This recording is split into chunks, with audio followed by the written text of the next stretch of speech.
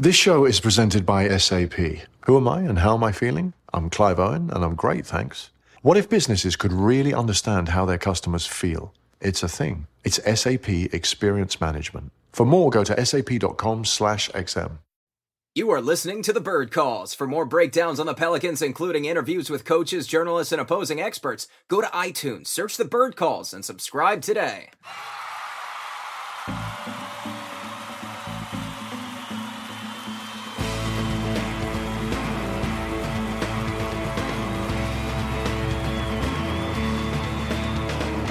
All right, what's up, Pels fans? Welcome to the Bird Calls podcast. I'm your host, Preston Ellis, and today we are recapping what could have been as well as what will be on Friday night in the Smoothie King Center. Now, to help us do all this, we're joined by our friend and our frequent guest of Crescent City Sports, Mr. David Grubb. How are you doing today, sir? I'm doing well. Always a pleasure. We were just talking off air. I just recently saw Avengers, and David is hyped for Deadpool Part 2 and debating whether or not we should take young children to it. We'll get into that a little bit later. To help us talk about the Warriors, we have from the Warriors World as well as Light Years podcast that he also hosts. Hi, this is Scott Trout, CEO of the domestic litigation firm Cordell & Cordell. There are many life changes that can happen after divorce that make it difficult or impossible to uphold requirements of your divorce decree. The orders issued in a divorce are based on the facts presented at that time, but the circumstances used in issuing those orders can obviously change. If you feel a modification to your court orders might be necessary, talk to us at Cordell & Cordell. Contact CordellCordell.com, 1065 East Hillsdale Boulevard, Suite 310, Foster City, California, 94404. With Sam Esfandiari. I hope I said that right. Mr. Andy Liu, thank you for joining us, sir. Thanks, man. Thanks for having me on. You know, I'd rather talk about the Avengers for an hour if you guys are down for that. So. No spoilers here. I'm actually flying down next week. If the Pelicans make it to Game 6, I will be in town and I will be at the game. But the actual reason that I'm flying to New Orleans, my dad's about 77 and I love him to death. And we get our kicks off really terrible action movies. And the Avengers actually is quite good. I really enjoyed it. I enjoyed it so much that I'm flying down just to see it for a second time with my old man to get his reaction to it. That's how much I thought of the movie and how much I think he's going to enjoy it. But we'll talk about all that later at the end during final thoughts. Let's go ahead and talk basketball. We're going to start with David. David, the Pelicans seemingly gave pretty much all they had in this one. They settled just short, pulling to within one on a Rondo 3 at 99-98 before a 9-0 spurt gave the Warriors a definitive advantage. And then there was the 6th foul on Nikola Mirotic, pretty much ending things for our heroes. 11 ties, 13 lead changes, 47 minutes played from Jrue Holiday, 43 from AD. They cleaned up the boards. They played better defense. They dominated the fast break and in the paint. And still, it just wasn't enough. Did we see the best punch the Pelicans have to offer last night? I don't think so. The Pelicans played much better in a lot of the areas that we wanted them to improve in from Game 1.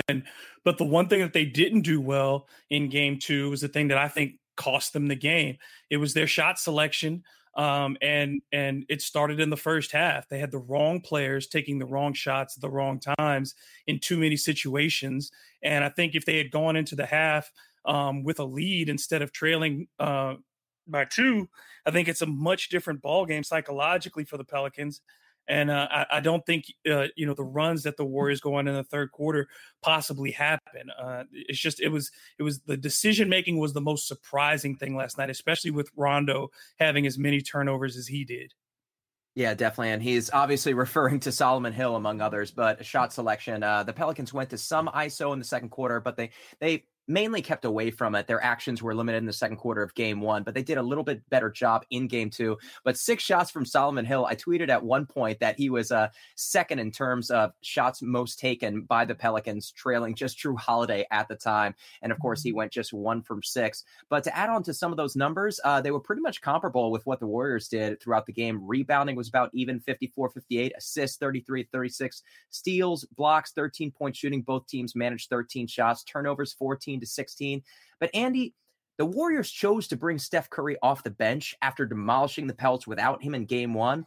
Steve Kerr expected a more resilient group from the Pelicans, but that didn't stop him from bringing him off the bench. He responded, of course, with 28 points in 27 minutes, and he's the story of the day right now, although he did have 6 turnovers.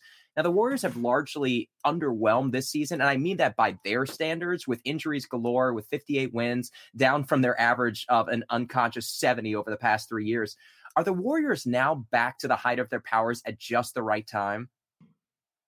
Yeah, I think you answered the question. I think so. I think last game was when they got there defensively, and that's easier without Steph on the floor, right? Because that way you can just play on a string easier with 5 guys that can defend at all levels. But their identity isn't that necessarily. It's that combined with what they can do on offense, which is to make any defense, no matter how good you are, look pretty foolish. Now, I don't think necessarily the Pelicans are the best defense in the league, but they have a guy that can protect the rim, and then he can also get on the perimeter. And then they have 2 guards, in Drew and Rajon Rondo, that I actually expected to be a little better off the ball. They kind of get lost a little more than I thought. But still, 2 guys that can lock down, right? And outside of that, the wings aren't so great. But still, if you have guys that can defend the top, the perimeter, as well as the rim, you would think they could defend. And that really, you could see that with the Warriors when Steph wasn't on the court for the first 7 minutes, or the first 7 minutes, they struggled. I think they scored like 10 points. And then the moment he got on, they started running pick and roll with Draymond at the top, and that was over. Right? There's 2 guys you got to jump at the ball, and then there's 2 other guys that can shoot in the wing in the corner, and Clay and KD, and then you have Draymond rolling to the rim. So that's their identity on offense too. So I think, to your point, whether they are at full powers, I think maybe not yet. Maybe they still need a game or 2. I don't think they get there until Houston, but I think that's their game plan, is to just warm up with the first 2 rounds and then get their peak powers. I do think, though, that was not – neither of those games were the Pelicans' best effort. I think AD's going to go for 45 in one of these games, whether it be Game 3 or Game 4, and that's going to be – I mean, AD's one of my favorite players in the NBA, so that's going to be their best effort. And so far, Draymond's done a good job on him, just kind of hacking him a lot, to be honest, but also just being stronger, being stronger down low. He's able to push him out. Kind of like how people do to KD, just push him out of the paint, which is what Draymond is doing. So we'll see if AD can adjust. I'm sure he will. And it's just a matter of how long it's going to take him to get there. Yeah, definitely. Draymond did a great job of getting super low on AD and using his forearm to create some space, keep AD getting out of the paint in that comfortable spot. He's playing the game the right way. You're not getting the calls. You can't get mad at him. And we'll talk about officiating. It's just something necessary that a lot of people want to hear us talk about. Of course, the disparity, 59-20, famous. Even the talk shows are talking about it right now around the horn and PTI. But what I want to get to right now, David, something that we talked about 2 days ago was the play of the Pelicans bench, or lack thereof. And Andy was just talking a bit about how some of the Pelicans perimeter players didn't do as great a job fighting over screens and kind of got lost in the shuffle. But one guy who I was very impressed with was E'Twaun Moore. And while he didn't shoot spectacularly, going just 5 of 13 from 3-point range, he was 4 of 8, helped create a lot of spacing, and did a really admirable job on Klay Thompson. Now, Steve Kerr and Klay, after the game, were very calm about things. They said that those shots are going to go in and Nolan. Some nights, the ball just doesn't bounce your way.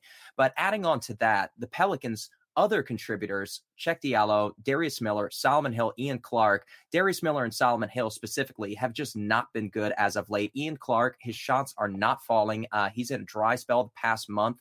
We asked the question, will all 5 starters have to play 40 minutes to win this game? And it ends up that they did, and it still wasn't enough. David, is this bench ever going to bounce back?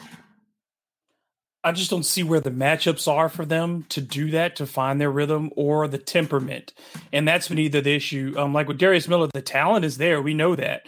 But the temperament has not been there. His decision-making on both ends of the floor, he seems hesitant on defense and on offense. Once he puts the ball down, if the Warriors send somebody at him, once he puts the ball down, he's not making decisive plays with the ball. He's not either driving to the basket or making a good pass. He's getting caught in the middle a lot of times. With Ian Clark, he's just not able to stay on the floor defensively. So it doesn't even really matter right now whether he can shoot.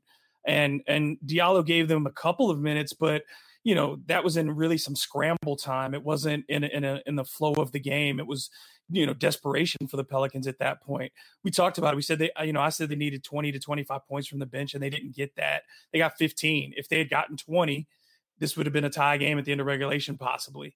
So they have to get something from the bench. I don't know how that happens, but I would say for Solomon Hill, his goal has to be, he can't shoot shots early in the shot clock. I mean, in the first quarter, he was taking threes with 17, 18, if not 20 seconds on the shot clock from the top. He's either got to live in that corner, just like a Bruce Bowen or, where other teams hide their corner shooters, and he's got to live in that corner and pass the ball, get it out of his hands quickly if the shot isn't there. And then once it goes up, he's got to be the one who goes back because he's the hardest player on the Pelicans at switching ends. And I think that's where he needs to go instead of trying to rebound, because he just doesn't have the explosiveness to rebound well against the Warriors lineup. Yeah, definitely. And let's continue on with Klay Thompson with Andy. Of course, I just mentioned 4 of 22 of 11 from 3-point range. He was one of the biggest contributors for the Warriors who did not play well in this instance. Kevin Durant, 11-23, Iggy, 5 of 8, Draymond, 7-11. And then, of course, Steph Curry was 5 of 10 from 3-point range. But Klay Thompson, everybody knows the story on him. He's got one of the quickest releases in the NBA that I've seen. He doesn't need very much space at all to work over a screen and get up a 3-point shot. And yet last night didn't play particularly well. Do you think it's something that the Pelicans scouted and managed with backcourt players like Drew Holiday and Etuan Moore? Or do you think it was just a matter of it just wasn't his night? I think Klay does this thing where he'll just regress. But with him, like with all shooters, they'll regress. But with him, he kind of just jacks them up anyway. So regardless of, he's probably the most consistent performer the Warriors have. Outside of all the stars that they have, and I count Iguodala as one because once the postseason starts, he's basically a star. Out of those 5 guys, he's the most consistent defensively and offensively, and that's good and bad, right? Good, he's consistent when he shoots well, he keeps shooting. And then if he shoots bad, he keeps shooting anyway. Like at the end of the game, he chucks up those shots because, well, he'd chuck them up if he was hot. And if you make them, it's over, right? If you miss them, it kind of gives a little breathing room for the Pelicans. But he's the most consistent guy. I mean, Draymond up and down, Steph up and down as well sometimes. And then you got KD who coasts, as well as Iguodala who just coasted the entire season. So Klay's the guy who's a little bit underrated on this team just in terms of he don't need extra shots, and he just keeps doing the same thing day in and day out. But the problem with that is he doesn't really have a kind of, you could think of it in terms of analogy, he doesn't have a filter. Right, he's not going to realize, hey, I don't have my shot today. Maybe I shouldn't shoot this as quick as I should. Maybe I should get other guys involved. That's not in his DNA, and that's fine. They just have to live with those games. The Warriors have to live with those games, and they got away with one. Right, as you were saying, the Warriors got away with one because they had a bad Klay game, and they got a win out of that. So if they get you're probably going to get a good Klay game and a good KD better shooting from 3 game at some point, and Steph isn't going to shoot that great all the time. But things will regress. It's just the issue for other teams is with the Warriors, you can have one guy regress, but then you'll have 2 other guys that pick it up on offense. So it really becomes impossible because they don't really have an off game from that standpoint because they just have too many guys that can shoot if they play their best players. Yeah, the Pelicans simply have to play their best game in order to beat these guys, and you can't expect all 5 of these guys to be quiet. And in this version, it was just one guy and 6 turnovers from Steph Curry that even allowed the Pelicans to be in this one. With that being said, something for Grubb. Drew and Anthony Davis, of course, they combined for 89, or I should say 90 minutes on the night. And Anthony Davis, we talked about the matchup with Draymond Green, shot just 4 of 13 against him. Dre was very physical, kept him away from the shots that he likes. Dre was quoted before the series as saying, you can't stop a superstar. What you have to do is just force them into taking tough shots and live with the results. But both these guys lived in the paint, 24, 8 and 8 for Drew. AD had 25, 15, 5 assists, 2 steals, and 3 blocks. With that being said, I shouldn't say just 49 points, but just 49 points from these 2 stars who simply carried them through the Blazers series, of course, combining for 90 points in Game 4. Are we getting the best out of these 2 guys? Grade their performances in Game 2 for us. Well, I think, both of them were inconsistent. Drew came out and was misfiring really early and was taking a lot of threes, which is uncharacteristic of him. He usually takes no more than 3 a game, and he took, 4 in the first quarter. That was very unusual. And it seems as if the Pelicans have not found a way to keep getting Anthony the ball in a consistent manner. One of the things you and I have talked about, and Ollie and I talked about a lot, has been that the Pelicans don't repost AD. They'll give him the ball, and we've seen, Draymond will force him out. They post him up, And then once it's gone, it never finds its way back to AD. There's never a cross screen to free him up and get him on the move towards the basket. A lot of the shots that he took yesterday, they may not have been jump shots, but he took a lot of falling away shots. He took a lot of shots in the lane that were, going to his left and pushing the shot back to it with his right hand. So he was taking uncomfortable shots, and the Pelicans have to find a way to get him in transition again, because he didn't get a lot of transition buckets. The alley-oops are not coming in the numbers that they came against Portland. So if you can't rely on those, they've got to find other ways to get AD the ball in transition. And the same with Drew. It felt like there were times where he kind of conceded the offense. It's fine that they got the numbers that they got, but I think Rondo scored more than you would have liked him to score. And I think because Mirotic again was hampered with his fouls, you didn't get the points out of him. And those things typically free AD and Drew up to score more. And they just aren't getting that because they're not getting five guys in cohesive movement right now on the offensive end. So I think that has affected AD and Drew as much as anything. There's not the same rhythm that we saw in the Portland series with the Pelicans offense. Let me ask you a follow-up question, Grubb. I saw a lot of isolation basketball from Anthony Davis, and of course, he's one of the best players in the world, one of at least the top three, in my opinion. But we saw a lot of the time, like you said, he took it from the post, and he just simply charged at Draymond Green or whoever seemed to be on him and tried to throw it up there, and sometimes it went in, sometimes it didn't. But I didn't feel like there was enough development. You've got four guys on one side of the court while Anthony Davis just tries to take this guy off the dribble. So, too, in the first quarter, Drew Holiday did a really magnificent job of throwing his body into defenders and then throwing the ball up with his off arm, like right under the basket for a high percentage look. Do you feel like these guys kind of went away from the most successful version of their game in this one? Yeah, and that's the been a bothersome thing, is that the Pelicans, do have these moments where they forget who they are. It seemed like they were so concerned with keeping up the pace that they forgot who they had to feed while they were creating that pace. And I just didn't see, it felt like they were saying to themselves, we want to be aggressive, so let's keep going. But the aggression was not with forethought. And to play ISO basketball, I think against the Warriors plays into their hands, because they are all long and they can get back to their man very quickly. So when you give them that opportunity to isolate, you're actually playing, and you're making it much easier for them. You need to make them move. You need to make the ball move to get guys out of position. And the Pelicans are still struggling with that. Andy, we finally come to the topic that everybody wants to hear about, other than officiating, and that's Draymond Green. Of course, the three biggest instances, of course, the wrestling takedown of Anthony Davis, the jawing in Nikola Mirotic and with Rajon Rondo. But other than that, he simply is playing terrific basketball. 20 points, 12 rebounds, 9 assists, 3 stocks, 2 steals and 1 block, or vice versa. I can't remember which it was.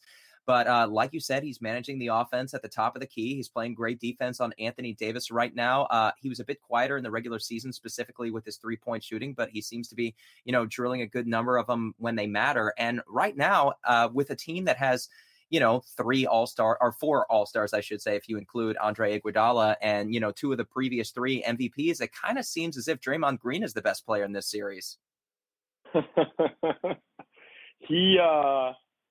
He is by far the most important player on that defense, and it isn't close. But the Warriors have a ton of great defenders. They have Iguodala, they have KD when he's locked in is unreal. They have Steph, who's a good defender.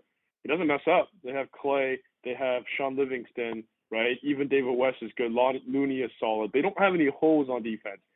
But if you take out Draymond Green on a team full of guys with good defenders, you do see that defense crater, though. They are completely lost without the guy that both gambles, but also almost always makes the right plays. That's both on the perimeter guarding Rajon Rondo, or just straight up ISO against Anthony Davis on the baseline, right, on defense. So he is so much of their identity on defense, because if the Warriors, with just Steph, the Warriors can win a shootout, right? They'll win like yesterday, 120, 110, or they even get 130, 120, right? But with Draymond, he's able to ignite the fast break, which is really, you look at all basketball teams, the fast break is the best part, right? Anybody that can get in the open field, in the open court, nobody can guard them. But with the Warriors, it's different, because you get them in the open court, it's not a dunk. You get them in the open court, it's not 2 points, it's 3. And the 3 is automatic to the point where it's Steph, Clay, and KD in transition. That's money from 3 every time. So that becomes, if Draymond is able to play defense and get stops and get them running, those threes pile up, and all of a sudden you're down 17. You just went from being a 1-point game to being down 17 in about 4 minutes, which is kind of what happened yesterday, where the Warriors were up by 3 with 7 minutes to go. They play that small lineup with Draymond to 5, and they're up 12 in about 2 minutes. So that's one of those things where they'll just end you in that time span. And that's Steph, that's KD. Those guys made big shots, but really, most importantly, that's Draymond there making steals, making stops, getting rebounds. Right? That's I would say, in terms of identity, I would say Steph is 50% and Draymond's 50%, both sides, offense and defense. Andy, quick follow-up. You mentioned that Draymond Green is kind of the cog that makes the Warriors defense go. And you also mentioned that Klay Thompson's kind of going to shoot better, and then you might have somebody like Steph Curry or Kevin Durant regress. Another way that this matchup might return to the mean, we've seen like the free throw disparity 59-20, and we've seen foul trouble from, a lot of the Pelicans. And at some point, it's got to return to the mean, and we might see the referees kind of overcompensate for what's happened in game 1 and game 2. And of course, the Smoothie King crowd is going to, facilitate that as best that they can. With that being said, should they pick on somebody early, likely everybody's going to be pointing at Draymond Green, and he's somebody who could find himself in foul trouble. Should that happen, what happens to the Warriors defense? Oh, they're screwed. I think the Warriors are going down big in game 3. They make a habit of this. Usually in closeout games, if they're locked in, it's over. And I think in the last year they had closeout games, they play well. So if this is a 3-0 lead and it's New Orleans on Sunday, that's over. It's gonna get ugly. But game 3 is the game that I think the Warriors have a pretty solid chance of losing. I don't think they will, obviously, as a Warriors guy, but that's the Pelican shot. I think Draymond is gonna pick up 2 quick fouls, like it or not, right? He got away with some. You can argue that. I don't think so, obviously, from my perspective, but you can argue that. I wouldn't say you're wrong, that maybe you should have got a technical or intentional or something, or at least, some type of foul. AD should have been shooting free throws somewhere yesterday, right? He shouldn't have shot 0 free throws. So at some point, he's not going to be on the floor. I think the Pelicans have to attack Steph Curry because Steph Curry's a good defender, but he's not locking anyone down one-on-one. Now, you might not want Rajon Rondo going at him one-on-one, but that's what Drew Holiday is for. Put him in the pick and roll with AD repeatedly, right? That's what the Cavs did in 2016. That's why they won the championship. Now, Steph is healthier than he is then, but you don't know that. We don't know that yet. Maybe he isn't 100%. Maybe they did bring him back too early. I would say no from how long they've kept him out, but you never know. And if you're the Pelicans, that's your shot. You're not running. You're not going at Draymond. You're not going at an engaged KD. You're going at Steph on defense. And if you can get those 2 guys in foul trouble, or you can knock those 2 guys out of their rhythm, and you're shooting, like we're going to assume here, right, that Darius Miller, Etuan Moore, Ian Clark, they're going to rail threes. Like that's just what I'm assuming. Home game, big home game, game 3, that's your chance. So that's those 2 things are usually what happens, and the Warriors usually do go down about 15 or 18 or so by the first quarter, second quarter. Like that's probably the formula here for me. It's just a matter of if the Pelicans can stave them off enough in the second half, because at a certain point, the Warriors are going to lock in the second half. And when that wave is coming, you're going to need someone to stem that wave. And, that's what Anthony Davis is for, right? He hits a couple I watched that whole Portland series. It was incredible.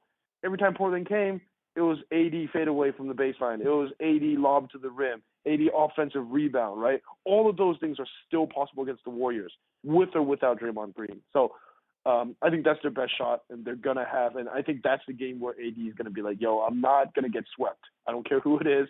I'm a top 5, top 10 player in the NBA. I'm not getting swept, right? So that's going to be a fun one. I think game 3 is going to be really awesome to see kind of how Anthony Davis and really I just want to see how he responds.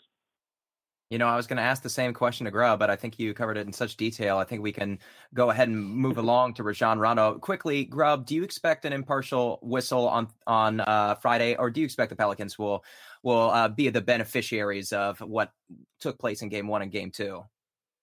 I mean, of course, I think the league will, review the film. And when you get that kind of discrepancy, and I'm sure the Pelicans have sent their own tape in to be reviewed, and you have a couple of days between games 2 and 3, there definitely will be some emphasis. I think, there will be some looking at the contact on Davis to make sure that the forearms are not extended in his back, that people aren't placing their hands on him.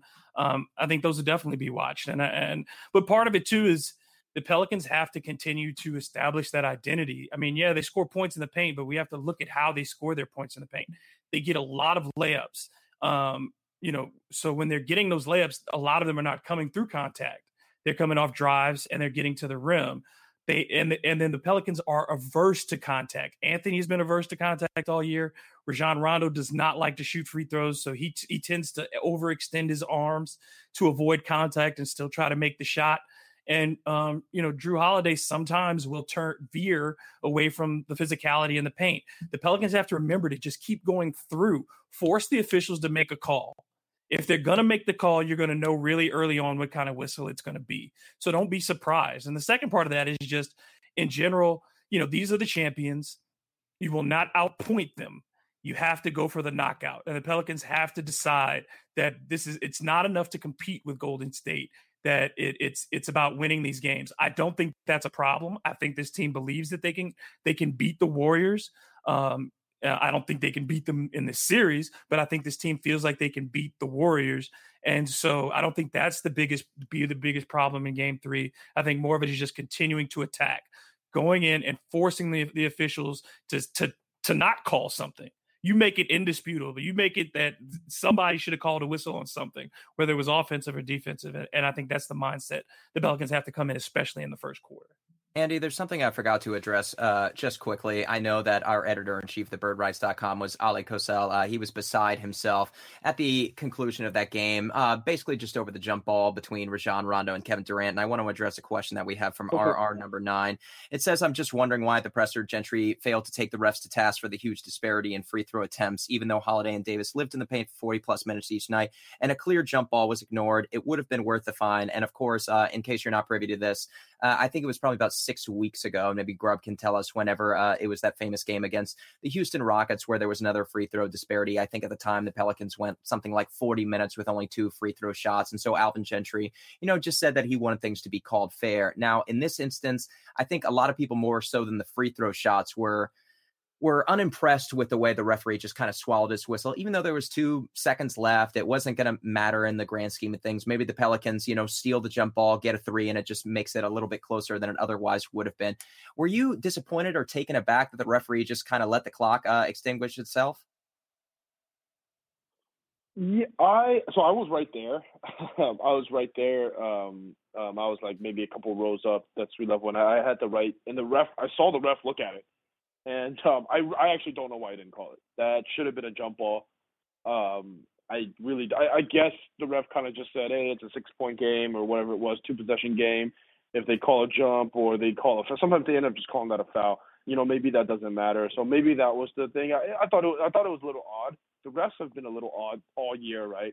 So it's not just like that particular situation. I think it's just been a very odd year for the referees. And I think the Warriors are one of the teams that have felt like they've been targeted by the referees, although, you could say that about every team. But they felt like, hey, we don't get calls because we're a team that has an advantage in terms of talent anyway, so refs end up not calling. Anyway, I'm not going to go into that. My thing with Gentry not saying anything is that Kerr does the same thing.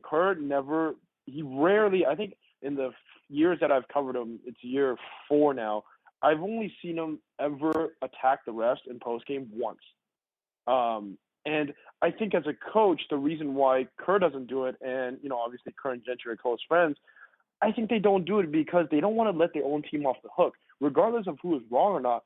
As a coach, you don't want to give off the impression to your team that said, hey, well, it's not our fault that we lost, it's the refs' fault, right? Even if that's the case or not, you don't want to make it seem like, hey, we would have won if it wasn't for the refs, because at the end of the day, if you lose, that's on you, right? Oops, sorry. No worries. If you lose, sorry. I don't know what happened there. Sorry. I was going to say, if you lose, that's on you. You don't want to say, hey, this is the referee. He messed up. He didn't call a jump ball, whatever it is. So they end up not saying anything. And believe me, Warriors fans, when Steph doesn't get calls, they just lash out at Steve Kerr when he doesn't say anything in the post-game press conference. So I get that. And as a fan, when I'm watching in the heat of the moment, I say the exact same thing. But I can see where they're coming from because they're just going to say, look, we lost. That's on us. right? We didn't lose because of that, because of the rest. We lost because we weren't able to shoot. We turned the ball over. We didn't play good enough defense, et cetera, et cetera. So I think that's why Steve Kerr does it. I could probably assume that's why Gentry does it as well. But hey, I mean, listen, I'm happy for Gentry. I'm so happy for him. When he was on the Warriors, he helped make that offense great. He helped make those schemes fun. Honestly, the offense has been less creative without the guy. And man, I'm glad he's succeeding. I'm just happy for the guy. He's such a nice guy. Yeah, there's a great article right now up. I don't remember who wrote it. I think Fletcher Mackel. Maybe it was just a tweet. He was basically saying how whenever the Pelicans hired Alvin Gentry, how tough he was on him and how he gave him such a hard time and how he thought he was the wrong coach for the job. And Alvin Gentry was simply just killed him with kindness up until the point where the Pelicans were finally successful. And now it's just a really good story that you've got this great guy who seemingly doesn't want his name announced at Pelicans games. And he said, and I don't have the quote in front of me, but something he got booed at one point early in the season and last season. And so he told the guy at the PA system, he said, don't announce my name. And he said, now that they're doing well, I'm not going to, reinstitute my name just because we're doing well versus when we're doing bad. No, I'd rather just take the attention away from myself altogether. So by all accounts, just a wonderful human being, somebody, the most dynamic of personalities can still resound with and listen to. Rajon Rondo, DeMarcus Cousins, all these guys listen to him. So he does have a special skill for getting guys to buy into whatever his system is, whatever you want to say about his coaching, offense versus defense. Dre had a funny quote. He said, Jen will tell you he doesn't care zero about defense. No team ever won 0-0. I really enjoyed that quote. But while we're talking about good feelings and friendships and all that stuff, we're obviously going to transition to Rajon Rondo now. And Grubb, I want to talk about some of the chippiness just because I generally don't enjoy this kind of stuff. Nikola Mirotic getting in Dre's face, Dre tackling Anthony Davis, Rondo with the sweaty ball, the free throw shot, the flagrant from Solo. We can discuss whether or not it was a flagrant. I know what he was trying to do, just wrapping the arm around the shoulder is what made it dangerous. And then, of course, the Steph Curry trip of Anthony Davis, which is difficult to see. Everybody is convinced that he purposely tripped him, but it's behind some guy's head. I really couldn't get a look at it. My question to you is, are you nervous that things could escalate through this series? We see that these guys are getting heated. We also know that many of them are very close friends. With that being said, it seems like with each game, the intensity just gets a bit higher. Are you worried about it spilling over? Not yet, because I don't think anything has been particularly dirty. You can have what AD and Dre went through, but it seemed it was more like the two of them were annoying each other. Draymond clearly kind of instigated that from my perspective, but I have great respect for Draymond as a player. I don't think of him as a dirty player. I think he will go straight up to the line and sometimes stand on it, but I don't view him as a dirty player. I think he's always played the same way and he's playing playoff basketball, but it didn't seem like anything was personal. I don't think that Rondo has the feeling that he has for him, that he has for necessarily the way he attacked Isaiah Thomas this season. It doesn't feel the same. I think this just feels like, hey, this is competition. And the Pelicans knew they were in a fight last night and they didn't feel that they were getting the fair shake from the referees. They probably didn't feel like they were getting a fair shake just being, you're the road team, and they didn't want to leave there 0-2. And so I think emotion should be high at that point. But as long as it gets, I don't mind guys as long as it's within their character. I think it was a little bit out of character for Mirotic, but we know Rondo and we know he'll stand up. We know he'll get texts from the bench occasionally. That's who he is. We know Draymond is an agitator. That's what he is. But for guys to do it out of character, to try to be tough guys when they're not, I think is something that would be detrimental. And I don't think Solomon Hill, his foul I don't think it was intentional. I think it was part of the limitations of him physically not being able to get up. And I just think he tried to do something that he ultimately failed at doing. It's a flagrant by the letter of the law, but it wasn't a flagrant by him trying to hurt anyone. Yeah, and he's never been a guy recorded for doing anything dirty or really jawing at anybody in general. A quiet, mild-mannered lockdown defender when at his peak. Of course, he hasn't been this season, but still praying that he'll bounce back because we really need him right now. Quickly, I just want to address Rajon Rondo. We talked about him being more aggressive, and he was just that in this game. 8 of 15, 22 points, 7 rebounds, 12 assists, 5 steals. He did turn the ball over 7 times, but with what he was asked to do in this matchup, I hardly think you can blame him. I thought he played terrific basketball, and if the Warriors are going to are going to let him take those shots, then you got to live with it, specifically that corner three, or they're giving him about 12 feet within the basket to take his shot. And I think you got to live with that. One hilarious thing that I wanted to bring up, I can't remember who was defending him. I think it was Steph Curry, but somebody had given him like a solid 10 feet and he did a quick pump fake. And whoever the defender was literally turned around and ran to the basket for the rebound before Rajon Rondo had even taken the shot. And of course, after that, he kind of chuckled and put it up. For sure. And it actually did happen to go in that time. And he did shoot well from 3-point on the night. He was 3 of 4. So I don't want to belittle his shooting. I thought he played a terrific game of basketball, as well as, I guess, being the Pelicans enforcer at this point, standing at just about 6'1" or 6'2", somewhere around there, although he does have nice wingspan. Now we've got to move on. You guys have been giving me terrific stuff. So let's start to wrap up, and we're going to wrap up by talking about adjustments. You guys have already done a great job of telling who's going to bounce back, what they need to do, where guys got away from their game. Andy, let's start with you. What's one thing you expect from the Warriors that we didn't see in game 2 that you think they'll definitely institute in game 3? Well, the easy one is they'll start Steph. What I think they'll do also, though, is I think Steve Kerr has had enough of kind of waiting until the last actually, you know what? I take that back. I was going to say, I think Steve Kerr has had enough of taking, not making the final adjustment until he has to. Steve Kerr doesn't have a ton of things that he's going to change. He'll have some things here and there, but he'll also always have one final adjustment, and that's to go small. And he always waits to do that until you force him to. Up 2-0 in the series, you would assume he's not going to do it. I don't think so. I think Steve Kerr is going to come into game 3. I think their adjustment, not really an adjustment, but what I think they're going to do is they're going to start Steph, they're going to bench Nick Young, and they're going to bring Kevon Looney off the bench, and they're just going to go with the small ball 5 with their best five players. That balance is going to be bad because they're going to have literally 6 centers and then Quinn Cook and Nick Young and Sean Livingston off the bench, so it's not going to be great. But I think Steve Kerr at this point look, there's 3 days between games. Wednesday, there's so many days, there's so many days off that he could play Draymond and KD 41 minutes last night, which he would never do. He's only doing that in the NBA Finals. But I think with so much rest, I think at this point he's kind of looking ahead. He won't say he will, but he's going to put his best players out on the floor. They're going to try to end this thing as soon as possible so that they can get rest against a Houston team that they think they're going to have to go small a lot. So this works in terms of hopefully shortening the series, and the second thing is getting rest overall because they're going to have to do a lot of small ball next series. So I think that's their adjustment. It's crazy to say, but I think Steve Kerr is going to play his best players, and they're going to play them a lot, which is really, if you guys have watched the Warriors for the last couple of years, he kind of screws that up sometimes. So I think that's his adjustment. And Andy, I think you posted something on Twitter earlier, basically just saying the Warriors on the season, I think they were somewhere around 5th in pace, but without Steph Curry, they were somewhere around 18th. With him, they were by far first. The Pelicans have been by far first in the past 2 months since Boogie went down. They added Nikola Mirotic. But if you look at the numbers with Steph Curry in the lineup, the Warriors go even faster than that. So to hear that they might go even faster in game 3 certainly is going to leave all the fans in the Smoothie King Center dizzy.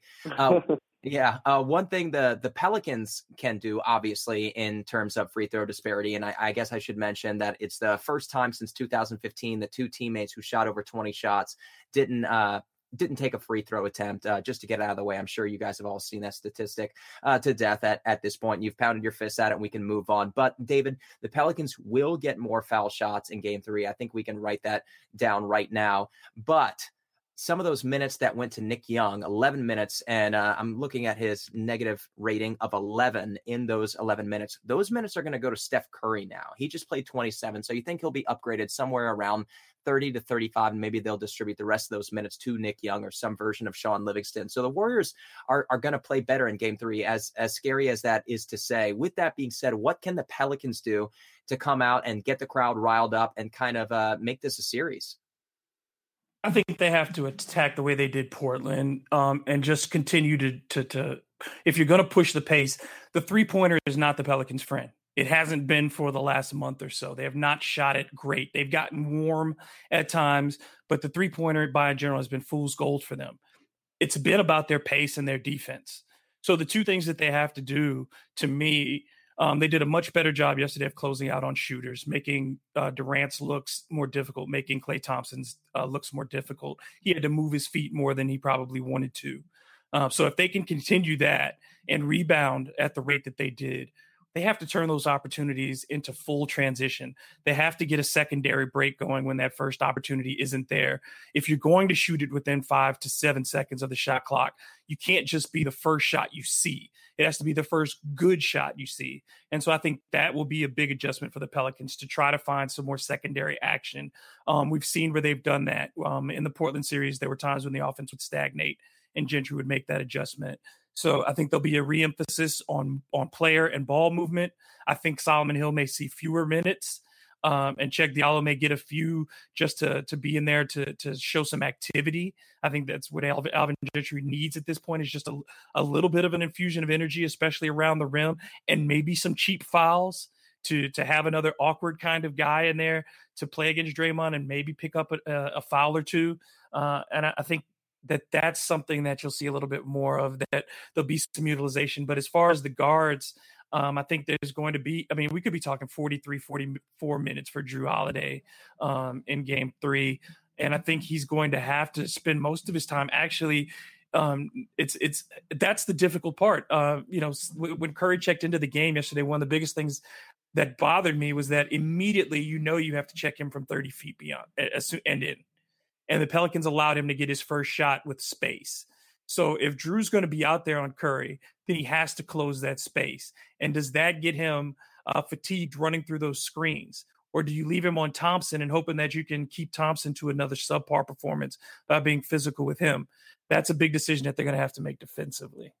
Yeah, I don't think anybody expected Steph Curry to make a 30-footer in his first minutes in 6 weeks, but he sure did come in hot. One thing that I wanted to mention before we go, just in terms of free throws, I think that one thing that a free throw shot can do in and of itself is help establish a rhythm. And I think it did that for 4 Warriors players who each got over 6 shots. And those were Kevin Durant, Andre Iguodala, Draymond Green, and Steph Curry. It just establishes a rhythm, just seeing the ball go through the basket. I think that's something that could alleviate some shooting woes suffered by Anthony Davis and Drew Holiday. And maybe a couple of those balls that rim out, maybe they go in game 2. I don't have Drew Holiday's 3-point shooting in front of me. He was 2 for 9 on the night. So maybe that affects some of the 3-point shooting. Nikola Mirotic, we'll see. But this has been great stuff from you guys. Thank you so much both for your time. Again, you guys have been listening to the Bird Calls. Tomorrow we're going to be back with our final preview before game 3 with Will Gullery of TimesPicayune and NOLA.com. And then we'll just have to wait until Friday night to see whether or not the Pels are going to make this a series. I've been Preston Ellis. Thank you to David. David, is there anything you'd like to sign off on before we let you go? Yeah, you can check out my analysis of game 2 on CrescentCitySports.com right now. And I'll be on KYOK in Houston tomorrow at 12:20. Very cool. And Andy Liu, of course, you can follow him at Warriors World. He is also one of the 2 hosts to Light Years podcast. I'm going to try this again with Sam Esfandiari. Gosh, I can't do it. Follow him at Andy KH Liu. Andy, tell us a bit more about yourself. Where can our readers find more of you and your work? And what do you hope they look for first in advance of game 3? Oh man, I write on Warriors World. I don't know if guys are listening might want to. Actually, I don't slander New Orleans that much just because I love AD so much. So yeah, enjoy the follows on Andy Cage, obviously on Twitter.com. That one's fun. And something to look forward to in game 3 is, like I was saying, man, this is going to be Anthony Davis's game. I'm really looking forward to it. The Warriors are unable to guard Anthony Davis for the past 4 years. And really, if you are a fan obviously you're a fan of this team if you're listening, but that's the guy that, like, you think of Kawhi Leonard, right? You think of Giannis, you think of LeBron. I mean, LeBron obviously, but he's on his own tear. You think of James Harden, right? You think of all these guys that the Warriors have taken down as the one singular superstar of that team. And the Warriors really, Harden has scored on them, but he struggled. Kawhi, he's great, but he struggled a little bit as well, right? Giannis, he's still probably a little too young. Andy Davis is that guy I think the Warriors respect most among the superstars. So I truly think he's if not 1A, 1B, right? Somewhere there, the Warriors respect that guy so much. So I think that's one of the things that you're saying with Draymond. They're obviously getting into like some tussles and things like that. I don't think it's going to get beyond that just because those guys respect each other so much. So I'm really looking forward to Game 3. I wish that Cousins was playing. I really do, because while the Pelicans play fast, they do need to slow it down. And Cousins is a guy that helps. I don't know how much it would matter, but I wish that he was playing as well. I got really sad when he tore his Achilles. But no, I can't stop gushing about Anthony Davis, so you probably should cut me off at some point. But that's about it, man. Yeah, I'll never stop anybody gushing about Anthony Davis. He's a superstar in every respect of the word, both on the court and off the court. I don't think you could find anybody across the association who could find a negative thing to say about Anthony Davis. Yeah. I feel like, just like the Warriors with Steph Curry, it's nice not only to have a guy who plays fantastic basketball, but a guy who can kind of be an ambassador, not just for the sport, but also for your city.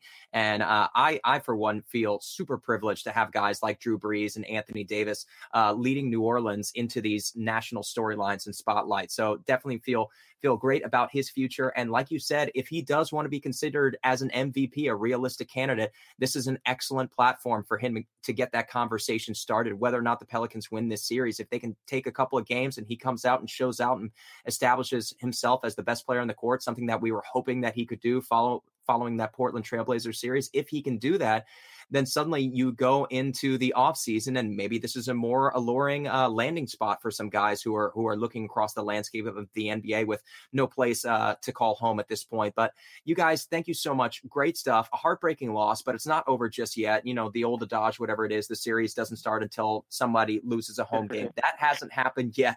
So we still have time yet. We still have a chance. You're saying there's a chance. That's the quote. We'll see if the series starts on Friday or if the Pelicans can keep their storybook season alive. For now, let's go Pels.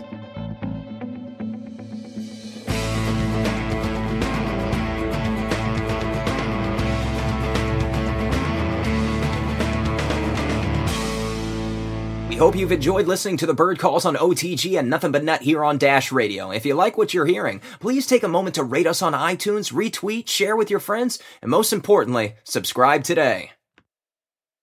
Hi, it's Jamie, Progressive #1, #2 employee. Leave a message at the... Hey, Jamie, it's me, Jamie. This is your daily pep talk. I know it's been rough going ever since people found out about your a cappella group, Mad Harmony, but you will bounce back.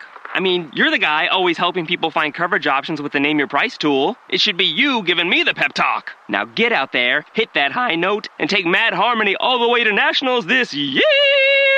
Sorry, it's pitchy. Progressive Casualty Insurance Company and Affiliates. Price and coverage match limited by state law. Geico presents Yikes! Another voicemail from your roommate. Sup, roomie? Hey, a pipe burst in the basement. It's completely flooded. Anyway, I called for someone to fix it, but in the meantime, I was thinking we could finally have that indoor pool party we've always wanted. I got some cool swan floaty things already going. Could you pick up some chips on your way home? Later. The Geico Insurance Agency could help keep your personal property protected, like if your roommate isn't the brightest pool float in the flooded basement. Visit geico.com to see how easy it is to switch and save on renter's insurance.